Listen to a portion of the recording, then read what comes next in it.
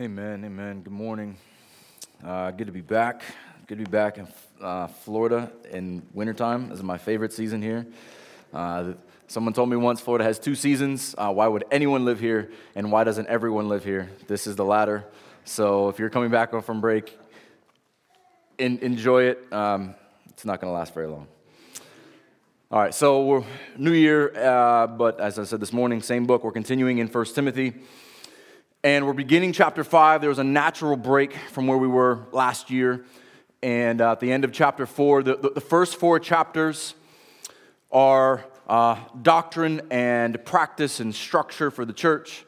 And as Paul often does, he begins up front with the indicatives and what is true, the foundation of knowledge and understanding. And then in the second half, he normally goes into imperatives, what we should do, the commands and instructions that fall out of those. And so this section, really being chapter 5 and most of chapter 6, stands out in all of the New Testament as the most personal and most geared toward the intimate lives of the church. And so really we're going to see over the next several weeks the care the body shows for one another, the concern that the body has for one another. You really get a sense of life within the early church in these couple chapters. So we're going to transition from the past few weeks. So back in chapter 4, verse 6. If you put these things before the brothers, so the doctrine and practice, present them before the brothers. Verse 11, command and teach these things. Verse 15, practice these things. Paul's first 4 chapters are an emphasis on teaching and practice. But now it's going to transition to the people. It is so easy to get caught up in the structure or doctrine of the church that you forget that the doctrines and the structure matter. God has given them to us to build up His people in His image for His glory. The doctrine matters because His flock matters. The church matters. The household of faith matters. The structure matters because it keeps the flock in order and protected. But I think it's so easy to lose track of the people in the midst of our often desire to be perfect in our polity and perfect in our doctrine. And so the next few weeks, again, as I said, we're going to look at the lives of the people in the local church. And if I could be honest, from seminary, I wish seminary spent a lot more time investing in training hearts as they do minds. Because what we're going to talk about over the next several weeks, seminary doesn't really prepare you for. In all fairness, it can't really prepare you for. You can't develop someone's heart from a textbook. You must love the local church, and this must be worked out in the local church. But as pastors, we, like Timothy, are called to love and shepherd a flock, the household of God, God's family, and sometimes that gets lost in our theological debates and our arguments over polity and sacraments and all the other things. When Jesus told Peter in his final conversation with him, your love for me will be shown in your love for the sheep, that is what resonates. Jesus says, a new commandment I give you, that you love one another. And we're going to flesh that out a little bit more. A wiser old man told me a few years ago that good shepherds smell like the sheep. And if you think about the role of shepherd in the ancient culture, there were no office hours. They weren't checking in and out. They lived with the sheep. They were for days and weeks at a time out in pastures, feeding, protecting, caring for. Sadly, I think too many pastors smell like dry cleaning or libraries or fancy restaurants or boardrooms. Too many pastors think their call is to study, preach, attend meetings, keep office hours, and go home. I know these guys. They have taken more cues from corporate America than the picture of a shepherd. One of my favorite books on church philosophy of ministry is The Trellis and the Vine. If you've talked to me about ministry, you've probably heard me mention this. This was really paradigm shifting for me. The thesis and the idea of the whole book is one of the authors goes into his backyard and he sees, if you don't know what a trellis is, it's a wooden structure that holds up some kind of living structure, a vine, a plant, a bush. He goes out into his backyard and he sees this really healthy vine that has overtaken the trellis.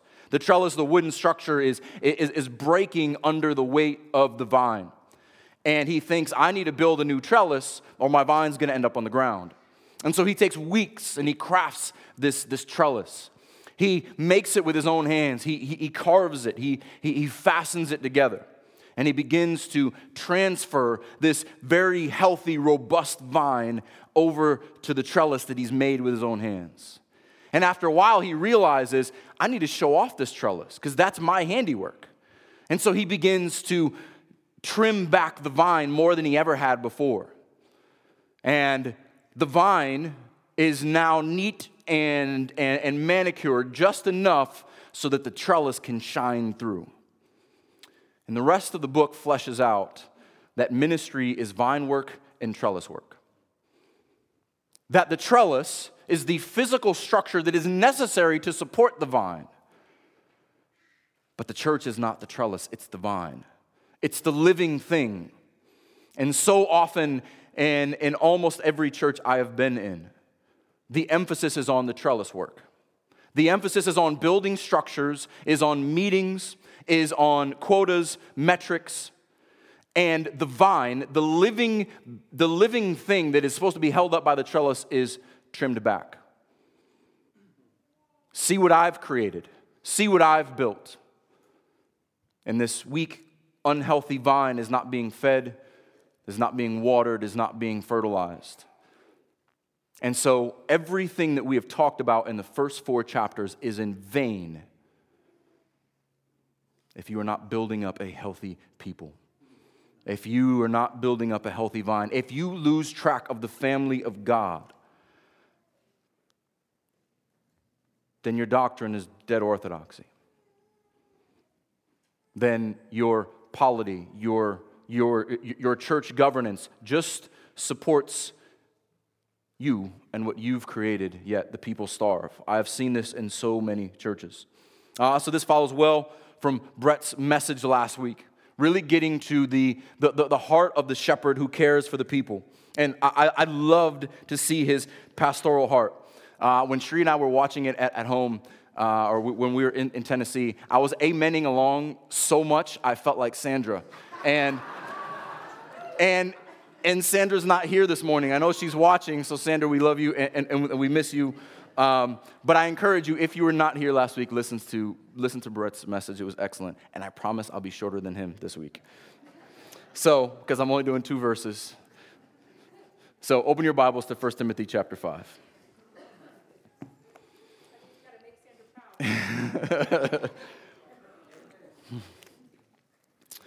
First Timothy chapter 5, we're going to read verses 1 and 2. Paul says to Timothy, do not rebuke an older man, but encourage him as you would a father. Younger men as brothers. Older women as mothers. Younger women as sisters in all purity. Let's pray. Heavenly Father, we praise you. You are a gracious and awesome God. We can read a passage like this because you are our Father. We don't let that sink in enough. And if you are our Father, what that means is we have a new family. As we read earlier from Hebrews, Christ is our brother. And he brings many sons to glory. It means as we sit in a room like this and we sit next to a follower of Christ on one side and a follower of Christ on the other, we are amongst family. We are united in his blood. We are united to one another. He loved his family to the point of death, even death on a cross, that we might have his righteousness and be called worthy of him. Lord, may you stir our affections for one another. May we love one another as you have loved us. May your body be a testament to the new family that we have in Christ Jesus. May we honor our fathers and mothers in the faith. May we encourage and rear up brothers and sisters and sons and daughters in the faith,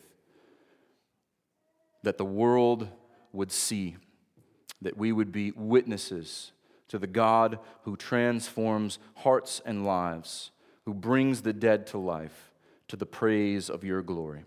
In Jesus' name we pray. Amen. All right, so 2 short verses, and we easily address everyone in the church. It's pretty simple when you describe people how God has created them. There are either men and women older than you or men and women younger than you. It's that simple, period. Our modern fascination with trying to distort God's design is just preposterous. If you are falling into that or you believe anything else, stop. It's silly. It's stupid. We're going to address men and women, young and old. There we go. So the first thing to flesh out, first point in your outline here, is going to be the picture of family.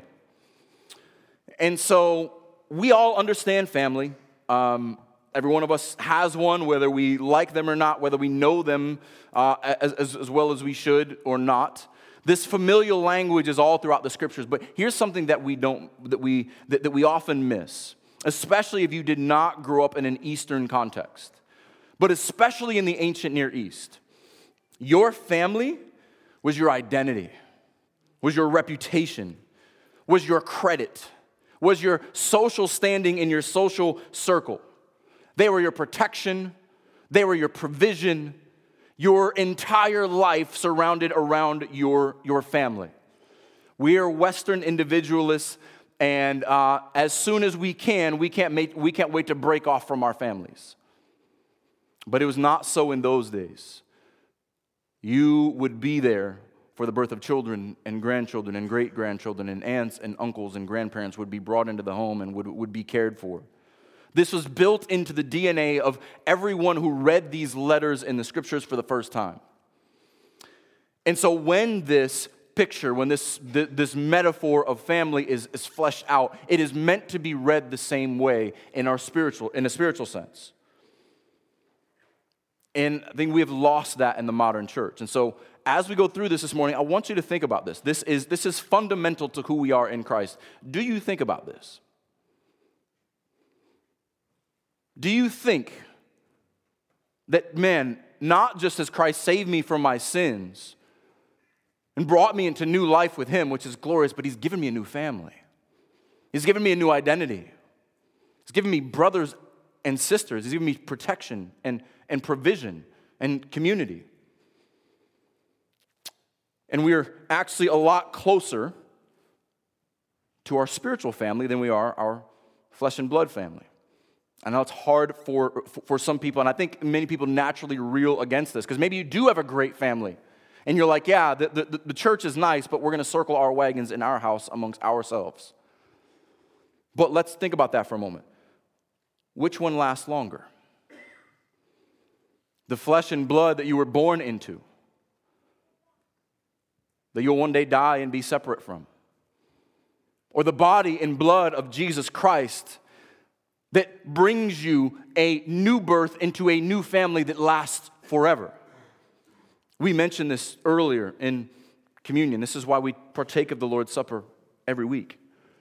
Because it is a reminder that we're united to Christ and we're united to one another. We read earlier from Hebrews 2 that he's the first among many brothers.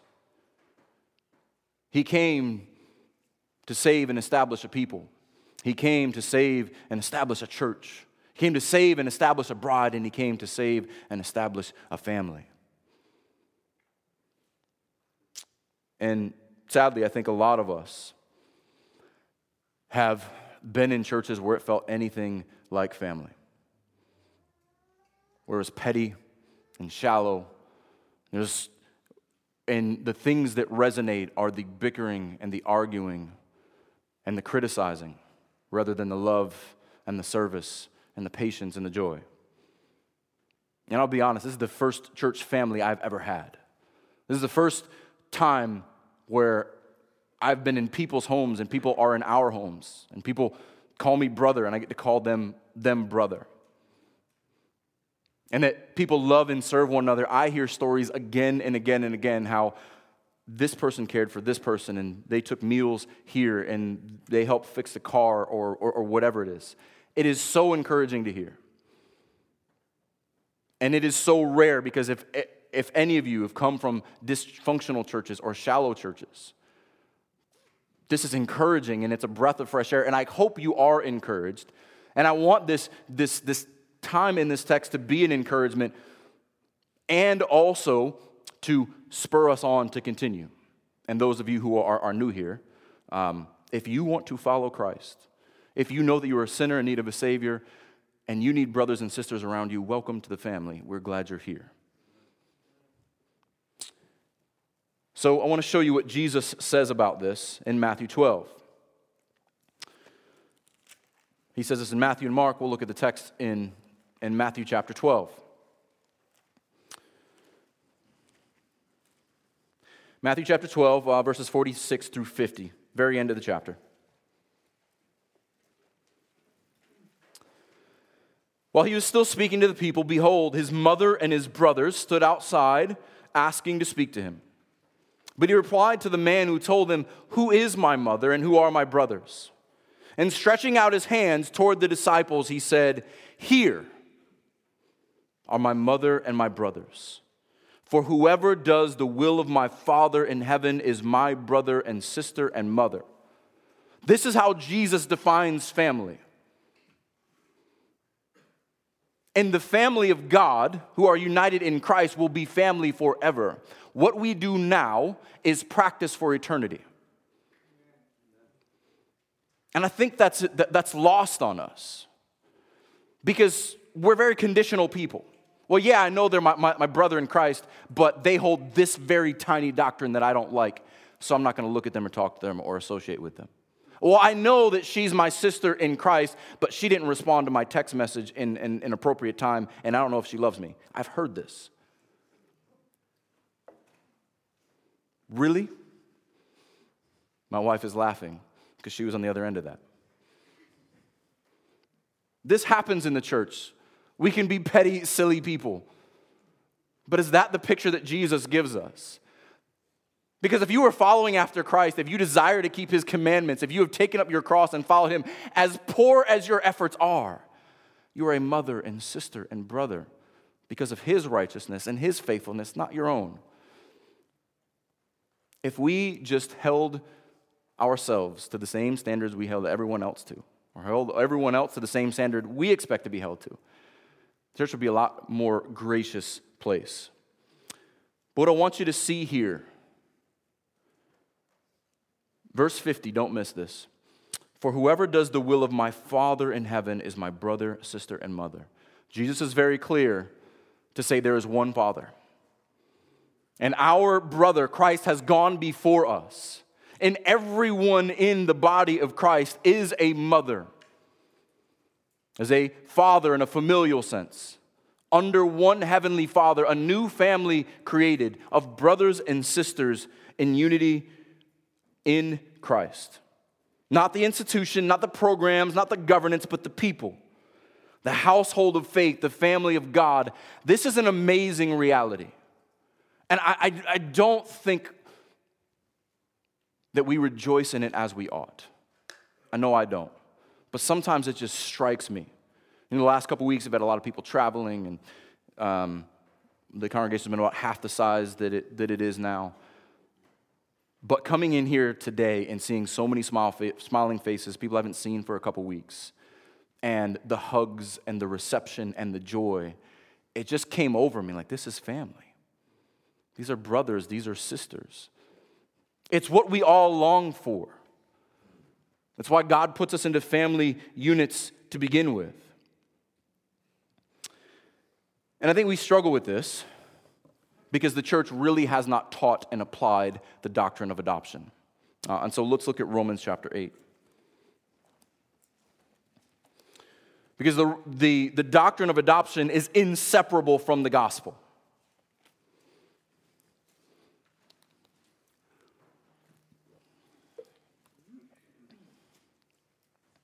We're very right and wrong people. We're judicious people. We like the idea of forensic justification.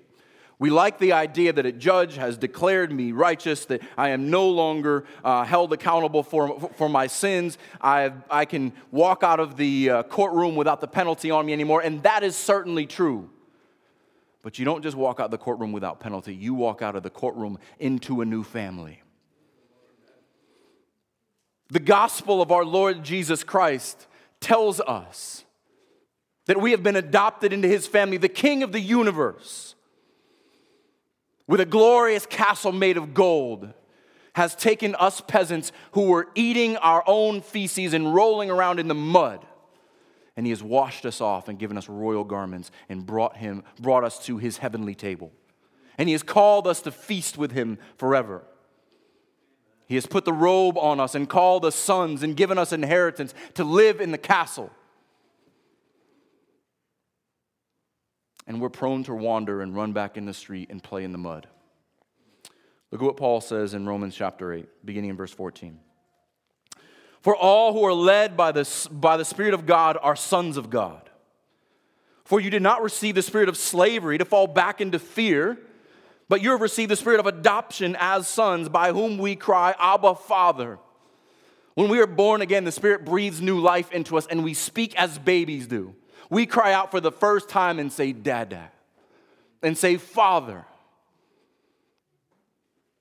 And sometimes we think we're so grown up and so mature that we can't just curl up in our Father's lap and petition him and cry out to him or just thank him. We are given a heavenly Father who is our Father forever. The Spirit himself bears witness with you with our spirit that we are children of God. And let's talk about this for a moment. Here's something that's confused in our culture. The liberal idea that there is a universal fatherhood of God and a universal brotherhood of man is a fallacy. There is a right, as John tells us in his epistle, to be called children of God. We are not brothers with those who are lost.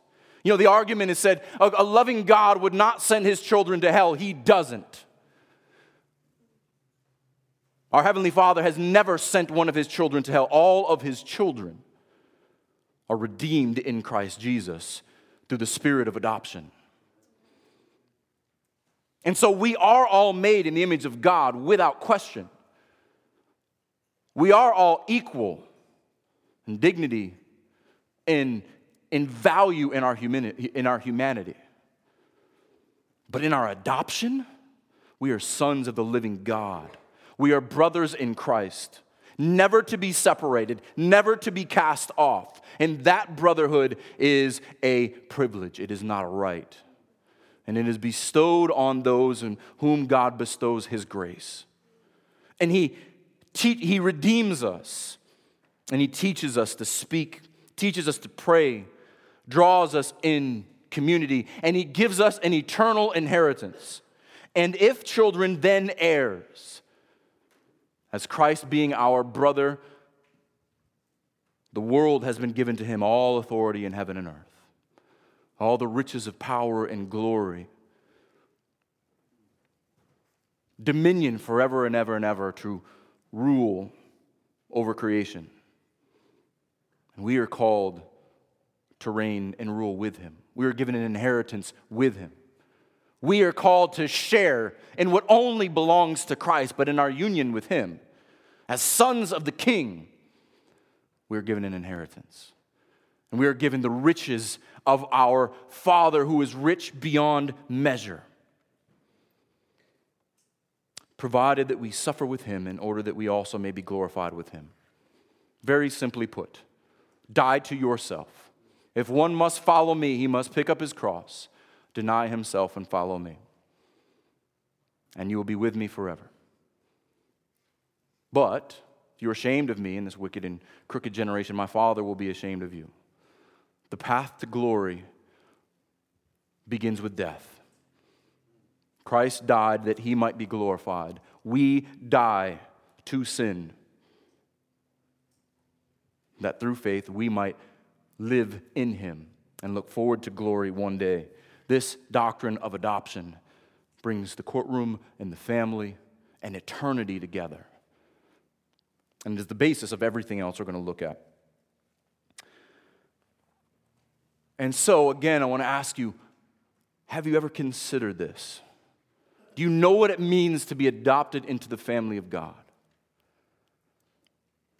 Do you view your church as your church family? I think many people have a low view of membership. They hop from church to church. I might attend for a week. I might not attend for a week. I'll jump over here, because they have no idea about the doctrine of adoption. They have such a low view of church. It's like, well, one church is as good as another, and I can get this over here and this over here. We are meant to be known. And I think that terrifies us. We don't like brothers and sisters because ours might be jerks. We don't want parents because ours let us down. We're happy and comfortable being stuck in our own little bubble where no one can challenge us and no one can hurt us. It's not what Christ calls us to. He didn't come for comfort. He came to suffer and do the will of his Father. And we are called to do the will of our Father. And if it means suffering, then so be it, because it also means glory. And have you ever met people who claim Christ, yet they want nothing to do with the brothers and sisters he died for? You ever met people who say, yeah, I love the Lord, but everything in their lives, their conversation, their social media, looks like they love the world. And they are not gracious or caring or show concern for those who Christ died for. If our Savior took on flesh, came down from his throne on heaven, walked on earth, got dirt in between his toes, cried, ate, slept, wept, was humiliated and crucified for us, and rose again for us, not just for me. Here's our American individualism again, but for his bride, but for his family. We, as Christians, know what it means to be loved by a Savior. But how often do we withhold that love from one another? What if our Savior treated us the way we treat others? All right. So, having all that in mind, let's get to our text. The first phrase here in 1 Timothy chapter 5, do not rebuke an older man. All right, do not rebuke. Why does he start like this? Well, realize that before we get into all these categories, Paul assumes error. Why? Because we're sinful saints. He assumes that if you're a pastor, you're going to need to correct. You're going to need to challenge. And you're going to need to rebuke. Correction is needed, and it is helpful. We know this in 2 Timothy 3, 16 and 17. All scripture is breathed out by God and profitable for teaching, for reproof. I'll tell you about the translation of these words in a moment. For reproof, for correction, and for training in righteousness, that the man of God may be complete, equipped for every good work. So why does he say here, do not rebuke? We know that rebuke is necessary, correction is necessary. What you don't get in the English here, and I think that's why the ESV translates reproof in 2 Timothy 3, is the word in 1 Timothy 5 is the only time this is used in the entire New Testament. This word stands alone, and it's not just rebuke. It's not the normal reproof. It is a angry, severe, chastising. It is almost literally to be translated to strike with words. Do not be harsh. Do not strike with words an older man. Now we know from other scriptures that correction is good. Let's look at a couple. Proverbs chapter 15, 31 through 33. A wise man grows from correction, and a wise man desires correction. Proverbs 15, 31 to 33. The ear that listens to life-giving reproof will dwell among the wise. Whoever ignores instruction despises himself, but he who listens to reproof gains intelligence. The fear of the Lord is instruction in wisdom, and humility comes before honor. One more in Psalm 141:5. I love this. This is a sign of a mature man here. Psalm 141:5. Let a righteous man strike me. It is kindness. Let him rebuke me. It is oil for my head. Let my head not refuse it. Yet my prayer is continually against their evil deeds. So what Paul is saying here, absolutely correction is needed. But don't be angry. Don't be harsh. This is an older man. This is an older woman. Don't rebuke them out of a sense of arrogance. How much damage has been done in the church with harsh and critical words? How many people are scarred for months or years? Because instead of listening, being patient or gentle, the pastor put them through the ringer. We always start with gentleness. Then if they don't listen, then it needs to be ramped up. I like what John Calvin said about this. He says that a pastor needs two voices. One for the wolves and one for the sheep. And remember that when you are speaking to sheep, even ones who need correction, they are still sheep. We do not gnarl and bark and spit at sheep. We better at the wolves. And so even within that voice for the sheep, a wise leader knows when to be firm, knows when to be strong, knows when to correct and be unwavering, yet not out of anger, not out of harshness, not out of spite. This is what Paul says. If you're still in 2 Timothy, look at chapter 2, verse 24. Is exactly what he says in the next book. 2 Timothy chapter 2, verse 24. And the Lord's servant must not be quarrelsome, but kind to everyone, able to teach, patiently enduring evil, correcting his opponents with gentleness. Remember, this is, and if you think it's it's only meek and mild, this is the same Paul who confronted Peter to his face publicly for distorting the gospel and refusing to eat with Gentiles. Don't mistake the kindness for weakness. Correcting his opponents with gentleness. God may perhaps grant them repentance, leading to a knowledge of the truth. And they may come to their senses and escape from the snare of the devil after being captured by him to do his will. The whole point of correction, we want people to repent. We want people to come to saving knowledge of the Lord Jesus Christ. And if they're in Christ, we want them to come in line with him. But so many times, as pastors, it is hard not to take things personal. It is hard not to respond when people lash out. There have been many who have walked through these doors who have called me all kinds of crazy things. And it is hard not to respond in the same way. But we can't. Our Savior, when he was accused of blasphemy, was on trial for his life. Like a sheep to the slaughter, did not open his mouth. And so we must use our mouths, but use them sparingly.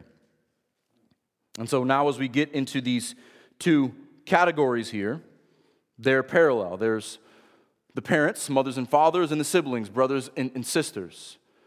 And because of this parallel and the way that it's set up, there's honor given to older men and women for sure. But this harshness applies to all, especially from what we looked at in 2 Timothy chapter 2. All right, so first, do not rebuke an older man, but encourage him as you would a father, younger men as brothers, older women as mothers. So let's look at these fathers and mothers in the church first. So the family unit is the unit of the Bible. God created all mankind through a mother and a father.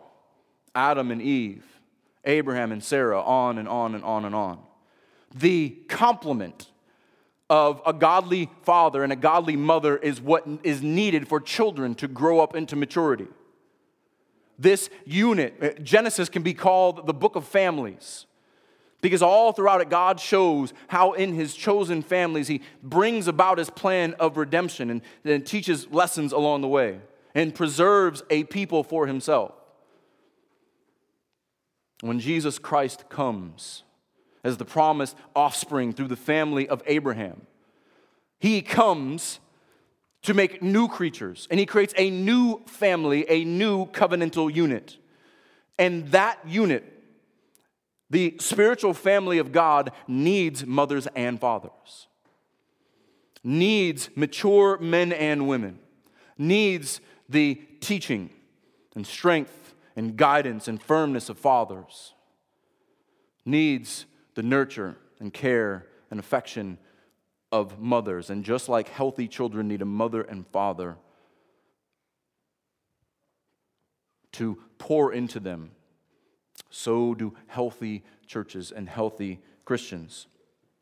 And honoring father and mother is not just for little children. In the ancient Near Eastern culture, in our culture, when we turn 18 and we move out, I don't have to honor my father and mother anymore. I'm gone. I'm not under their roof. But in this culture, you always honored your parents. You always honored your mother. You always honored your father. And this is carried in to the church. You are to see that elderly woman as a mother and speak to her and treat her as such. An elderly man as a father and speak to him and treat him as such. I think we've lost the reverence for older people in our culture in general. Eastern cultures where everyone is aunt or uncle. There is a sense in which everyone older than you automatically has a reverence and a concern and an honor. And this would have been in the DNA of the people who read these, but it's not in ours. We dismiss what is older. We minimize those who seem stuck in their ways, and let's be honest, many are. But what happens when your parents are stuck in their ways? What happens when your parents can't figure out the remote or the iPhone? Do you yell at them harshly? Or do you patiently, for the 5th and 6th time, show them how to do FaceTime? Because you love them. And you understand that they helped you, they changed your diapers. And so in the church, you're going to have people as a new believer who are going to change your diapers. Because you're going to make a mess of your Christianity for a while. So that when you get older, others will help you change your diapers.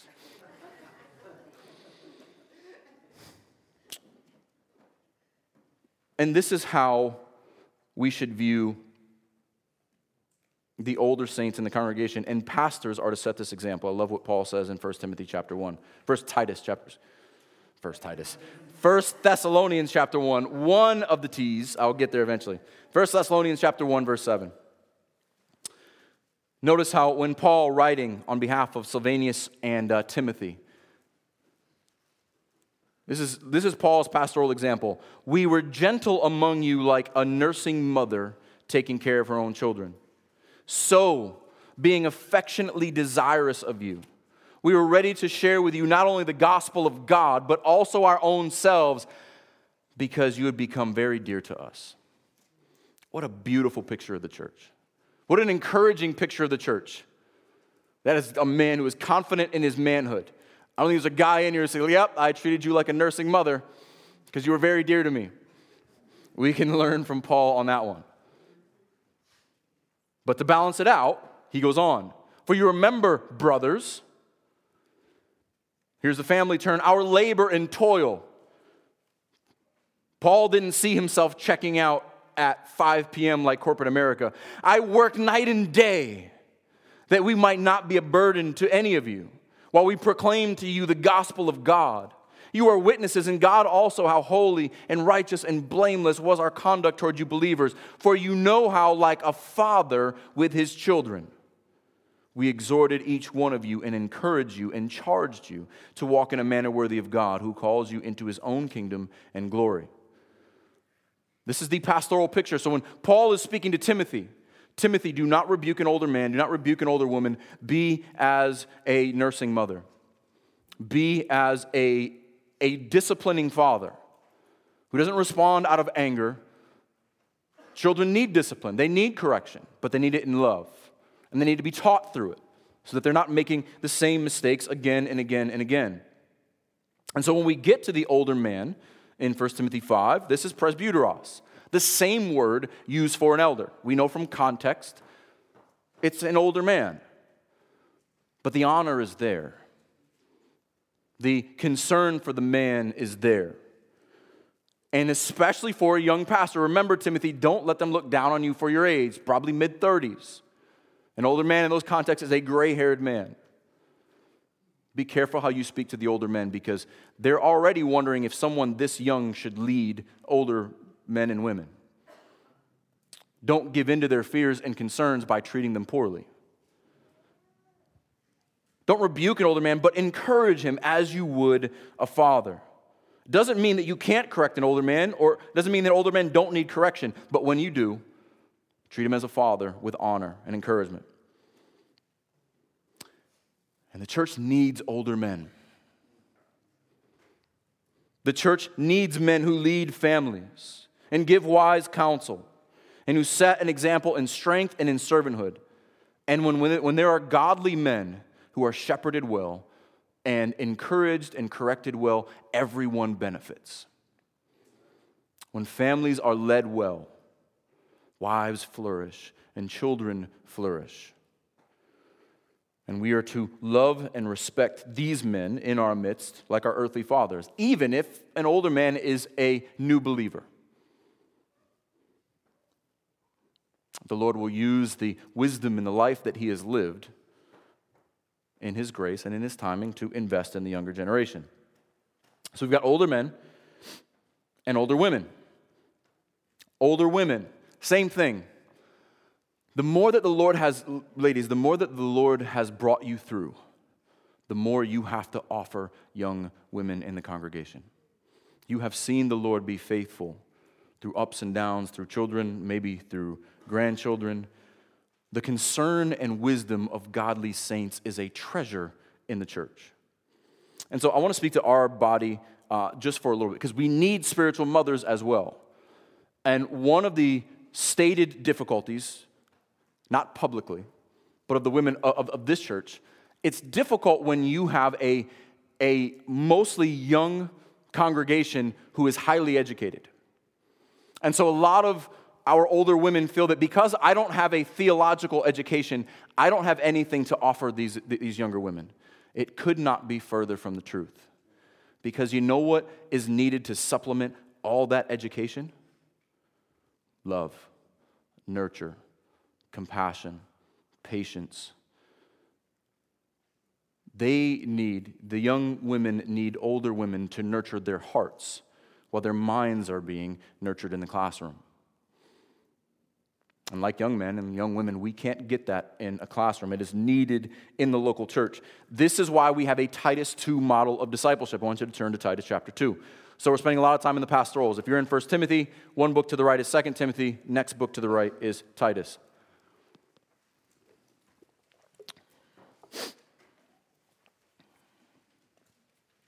Titus chapter 2. But as for you, verse 1, teach what accords with sound doctrine. Older men are to be sober-minded, dignified, self-controlled, sound in faith, in love and steadfastness.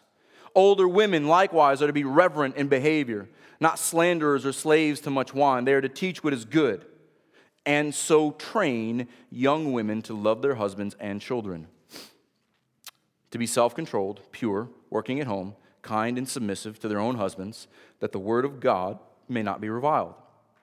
Likewise, urge the younger man to be self-controlled. Show yourself in all respects to be a model of good works. And he goes on. That has been our desire and our model for discipleship here from day one. So, if you are saying, well, I can't disciple anyone, I can't teach anyone, are you an older man? What does that mean?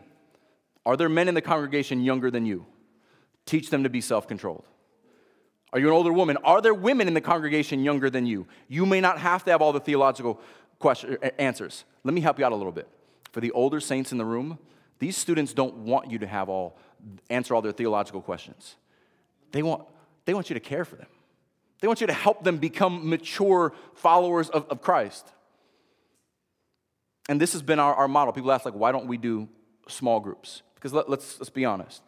Men are not going to open up in a way that they need to with their wives in the room and other women in the room. This is the biblical model. This is what God has been doing from the foundation of his church. The men disciple and train men in godly manhood. And the women disciple and train and raise women up in godly womanhood. And this benefits the entire body. And so, let's put this into practice. Ladies, if you are here today, there just so happens to be a women's study today. And so the women are going to come together and talk about how the gospel transforms every aspect of their life. You get to actually talk out and flesh out this whole idea of being a family. And older women, me encourage you, you have a lot to offer. And when you speak, the young women listen. I know sometimes you are scared to speak, but don't hold back. Encourage them, love them, walk alongside them, and when they use too many theological terms, you can correct them. It's okay. All right. So, in earthly families, when parents are faithful, the Lord is faithful to redeem many children. But in the family of God, all children are redeemed. All children are brothers and sisters in Christ. So let's move into this last category. Brothers and sisters. The term brothers is the most common term used to apply to believers in the entire New Testament. Over 100 times, the word brothers is applied to those who are in Christ Jesus. These are our spiritual siblings. This is an eternal reality. It is not optional. We're not just brothers if we act like it. We are brothers because we are in Christ. This is why Paul says in Romans 12:10, it'll be up on the screen. Do not be slothful in zeal. Oh, that's 11. Love one another with brotherly affection. Outdo one another in showing honor. The mark of a true Christian, of a mature church, is those who love each other as brothers, who see each other as brothers. I didn't grow up saying brother in church. Some of you did, some of you didn't. But it is so sweet now to say brother and actually mean it. I love when I get to travel and go to churches and people I have never met. We read the same scriptures and we sing the same songs, and you hear brother. And you actually meet a brother or sister from across the country or across the globe. My brother and I grew up as brothers in the same home. And as an older brother, I didn't like him too much often, because as the younger brothers do, they want to tag along. But when God transformed my heart, when I came to saving faith, to call him brother means so much more now. And it is so sweet to say brother, and I will be calling him brother for eternity. And to have that in your own family is an amazing gift from the Lord. And so when he says brother here, he doesn't mean bickering brothers and sisters like little terrible children, because sometimes that's how we act. And sadly, many of the churches that we've been in, they feel like dysfunctional families. And so, what Paul's saying here is, when your brothers and sisters act like brats, because they will, remember that they are covered by the blood of Christ. Treat them as brothers in Christ and sisters in Christ. And so, younger men, we spend a lot of time in Proverbs. Younger men need correction. The entire book is to, my son, heed your father's instruction. Listen to the teachings of your mother. Don't go after this woman. It's interesting that when you get to Titus, older men are to teach younger men to be self-controlled. That covers a lot. That is what younger men need. But they're family. We don't dismiss them. We don't look down on them. We love them. And we teach them because we are training young men to one day be the older man. And we need to show them an example of godliness, of gentleness, of directness and firmness. Same thing with younger women. We care for them. We protect them. We build up our little sisters in Christ. This is why Brett was so passionate last week, and I'm glad he was, because if I was here, I would be too. Because when someone attacks our sisters, Watch out. But I have to say a word of warning here. Pastors in every age, especially this one, need to be careful with these relationships. I know a pastor right now who is under scrutiny from all the other elders because he thinks it's a good idea to disciple women half his age, or women, period. We live in an egalitarian society. That means we want to see no distinction between the sexes, and it has created a lot of confusion. This is why this Titus 2 model is important. Because as pastors, we're in a difficult situation. We love our sisters and we are to shepherd them and care for them, but we need to be very clear on what is appropriate and what is not. And many of you young people have seen the dangers of we can be friends and just friends. It doesn't work that way. God has created us to be drawn to one another, and so we need to be wise in that. And so, if you think you can just be friends with the cute girl or the cute guy and stay in all purity, it ain't going to happen. That's why he finishes where he does. In all purity. Absolutely, in every way. Be above reproach, Timothy. Be above reproach, young Christian, in your heart and in your actions. In all of your dealings. Remember verse 12 of chapter 4. Let no one despise you for your youth, but set the believers an example in speech, in conduct, in love, in faith, in purity. We are to set these examples as pastors. And as men, you are this example in your homes. And as women, you are examples to your children and to other women. We must all set this example in all purity, in all things. It is so sad when we get petty and we get shallow and we get selfish, especially for pastors. Because to hear that a pastor is harsh or unloving, and I hear it often, it is really discouraging. Because how was our shepherd with us? How is he with us when we sin against him? And how different would the local church look if everyone approached correction and disagreements in brotherly love? The last cross-reference I want to look at is Matthew 18, verse 15. Many of you know Matthew 18 to be the passage on church discipline, and church discipline is needed. Jesus gives us this framework because people are sinners, and we need correction, and we need rebuke. But step one, the beginning of all church discipline, of dealing with all difficult Christians, look at verse 15. If your brother sins against you, go and tell him his fault. Between you and him alone. If he listens to you, you have gained your brother. Goal one of disagreements in the church is gaining brothers, gaining sisters, is unity, is love. So let's transition into, I've got 3 points of practical application for us. They're all easy. You'll be able to remember them. Number one is love. So I want you to hear this. What we do face to face to our brothers and sisters is what has lasting impact, whether it's harsh or gentle. Think about it. No one is going to remember my sermon 6 months from now. I barely remember what I preached 2 weeks ago.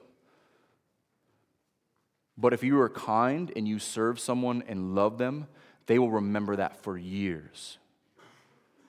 Or if you're harsh and you're impatient and you're a jerk, they'll never forget it. I had a member call me this week. They left almost 3 years ago, and they're in a church that is dealing with a lot of dysfunction right now. And he said, I just want to thank you. I didn't realize how well that you loved me and cared for me, and I didn't realize it at the time. Because of when you're around pastors who are arrogant and who are harsh and who are short-tempered, there's a stark contrast. And so that is encouraging to hear. Loving people well, that will last. Because our God is love. He's loved us in Christ. And we love as he loves until he returns. That's why the writer of Hebrews tells us, let brotherly love continue. Let brotherly love continue. Until Christ comes, live in brotherly love. That's why we're only dealing with 2 verses here, because this is central. The other side of the same coin is pain. Point number 2. Love opens you up to pain and disappointment. It's a reality. Don't be surprised. I'm not. I know how great of sinners you are. I know how great a sinner I am. But many try to avoid it. Well, I'm not going to love anyone because if I do, then I might get hurt. And if I let people in, then I allow them to hurt me. That comes with the territory. But the love is worth the pain because of the pain that our Savior went through for the people that we love. And we know in our own families are hard. Our hearts are broken when our families are dysfunctional. When our mothers, our fathers, our sisters, our brothers are not following the Lord. This cuts deep, and we pray for them every week, and it is not easy. And it's even more heartbreaking when someone who's professing Christ does not follow the Lord. And they're living in open rebellion and blatant unrighteousness. When you love, you open yourself up to pain. But the love is well worth it because of point number 3, joy. Because for as much dysfunction as we have in our earthly families and in our spiritual family, our hearts should leap as we look around the room. If you look around the room and you mourn your earthly family, look at the family that God has given you. Look at all the brothers and sisters you have. And not just in this room, Chinese brothers and African sisters, Pakistani and Germany and Canada and Mexico, and you can go on and on and on, all the different ethnicities that are represented in this room and are represented around the globe. We have a family in Christ that will worship forever, that will be united forever, that have reason to sing and be joyful. So yeah, there'll be love, there'll be pain, but what will last is the joy that we have in Christ in one another. So I want to close with a quick story. The Gaithers are songwriters, hymn writers. Some of your traditions use them more than others. We don't use a lot of their songs for many reasons. But they tell a story of a father who's a mechanic. His young daughter was facing heart surgery. He was trying to get in extra hours so they could pay for all of her treatments. There's a gas leak and an explosion, and his entire body was covered with burns. This is on Good Friday, the Friday before Easter Sunday. And his daughter is in the hospital, and then he gets rushed to the hospital, and they don't think he's going to make it through the night. And so the church comes together, and texts go out, and emails go out. And churches, and the members of the church come in the building. This is Friday. They open the church up on Saturday, and many people stayed throughout the night to pray for this man and his family. Many people did not eat, did not sleep. But on Easter Sunday morning, they got the news that he pulled through and that he was going to make it. And so on the way home after the service, Gloria Gaither wrote these words. She says, "For the body of Christ, that news was better than 8 hours of sleep and a good breakfast. New life was infused into us all.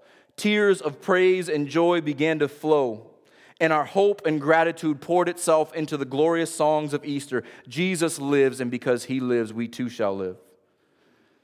On our way home from church that morning, Bill and I were so full of the beauty of it all, that we could hardly speak. Finally, we said to each other that we had come to realize through all this, they would do the same thing for us. And they wrote the song, "I'm so glad to be a part of the family of God. I've been washed by the fountain, cleansed by his blood. Joint heirs with Jesus as we travel this sod, for I'm a part of the family of God." The second verse says, "From the door of the orphanage to the house of the king, no longer an outcast, a new song I sing. From rags to riches, from the weak to the strong, I'm not worthy to be here, but praise God I belong." Let's pray.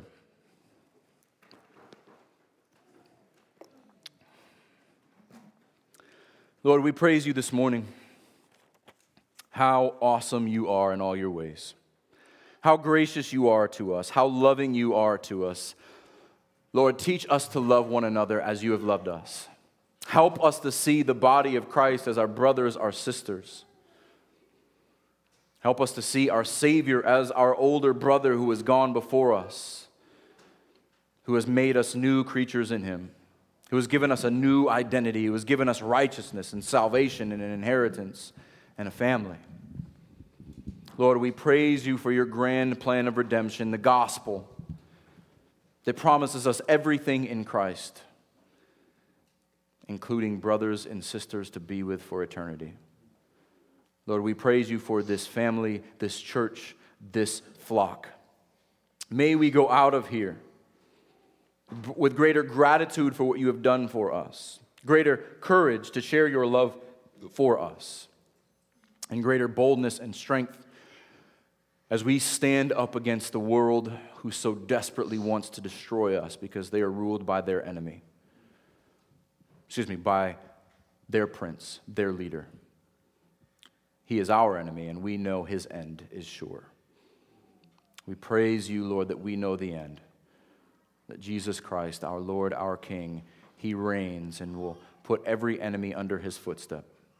And we look forward to the day we'll be joined with him and all the saints in glory forever. And it's in his name we pray. Amen.